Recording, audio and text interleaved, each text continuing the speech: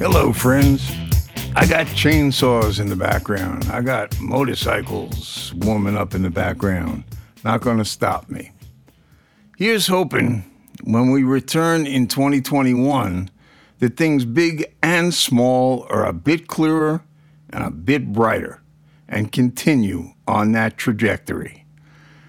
Now this was the year we learned that the president who we the people elected was not only narcissistic, self-centered, myopic, couldn't spell.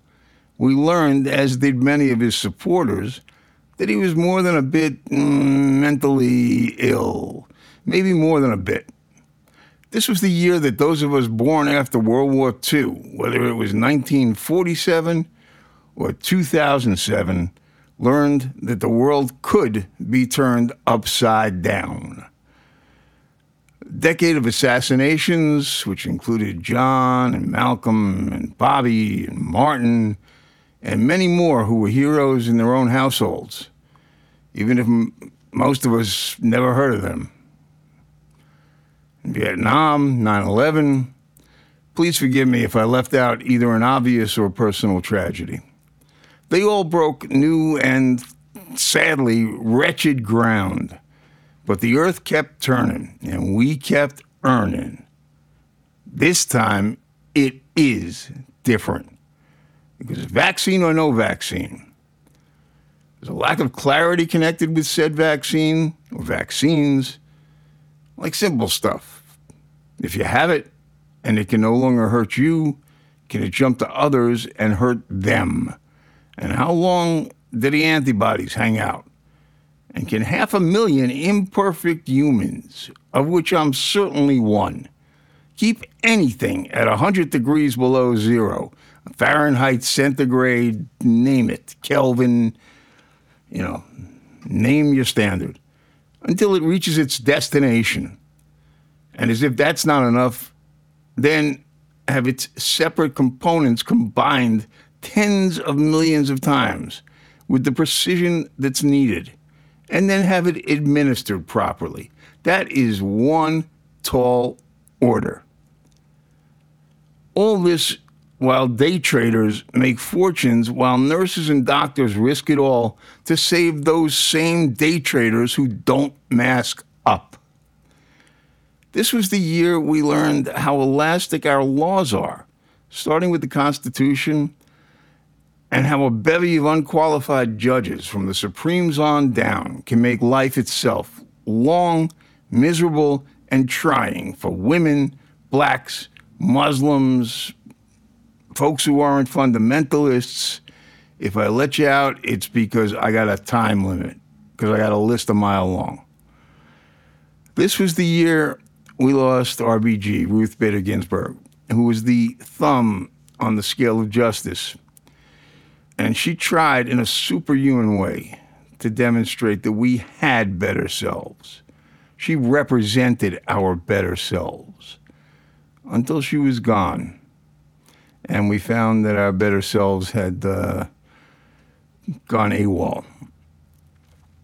This was the year a white cop choked a black man with his knee while barking orders to some comrades while ignoring the pleas of others. And then those who protested this, I don't know any other way to describe it except demonic act, were treated like they, the protesters, were the offenders who got the ball of barbed wire rolling. And chaos was the only recourse, as decent and open minds came face to face with indecent and narrow minds. Some voters were bitter, and they had cause to be. There's no disputing that. Both parties had abandoned their interests. Dollar donors have reigned for at least 40 years, and voters who were never freeloaders became bitter and raised kids who thought bitter was the default human state of mind. And then along came this Donald John Trump fella, who, despite the silver spoon he was born with, he was bitter as well. Scathing, crass, and blustery to boot. And this Donald John Trump fella did a damn good job at pretending to be a larger-than-life inaction figure and had no compunction about taking advantage of folks who were down and needed a lifeline. Folks who at any other time had more common sense in either one of their pinkies than he had or has in any lobe in his brain. Perhaps, if you'll indulge me, with the exception of the seldom talked about rectal lobe. So he threw them what he damn well knew looked like a lifeline, but was really nothing more than false hope. Now let's keep in mind that a perfect storm requires the intersection of at least two different forces. So if, like I do, you lean a tiny bit to the left, don't be so quick to let yourself off the hook. I know I've been taking myself to task night after night after night, and it has cost me hours and hours and hours of sleep. We all enabled him. We took him to be a buffoon, a sideshow in a carnival, and we had too much pride and took too much time to finally acknowledge that he'd become the ringmaster. Now, this Russian hack was an act of war. Make no mistake, it was an act of war. And it was barely acknowledged in passing, if that. Now, I'm not Nostradamus. I'm just a regular guy with a decent vocabulary. But back in 2012, I was on one of New York's top 3 talk radio stations on their alternate experimental streaming channel.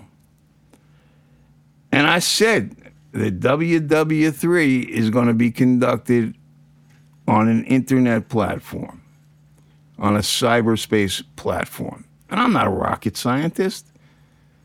Maybe I just cleaned my glasses, my mental glasses, before others did.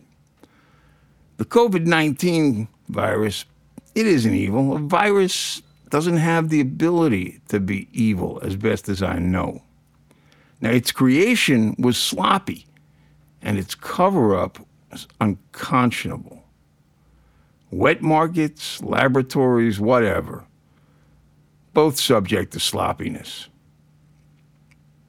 And the reaction of that Donald John Trump fella, which was inaction, now that's evil.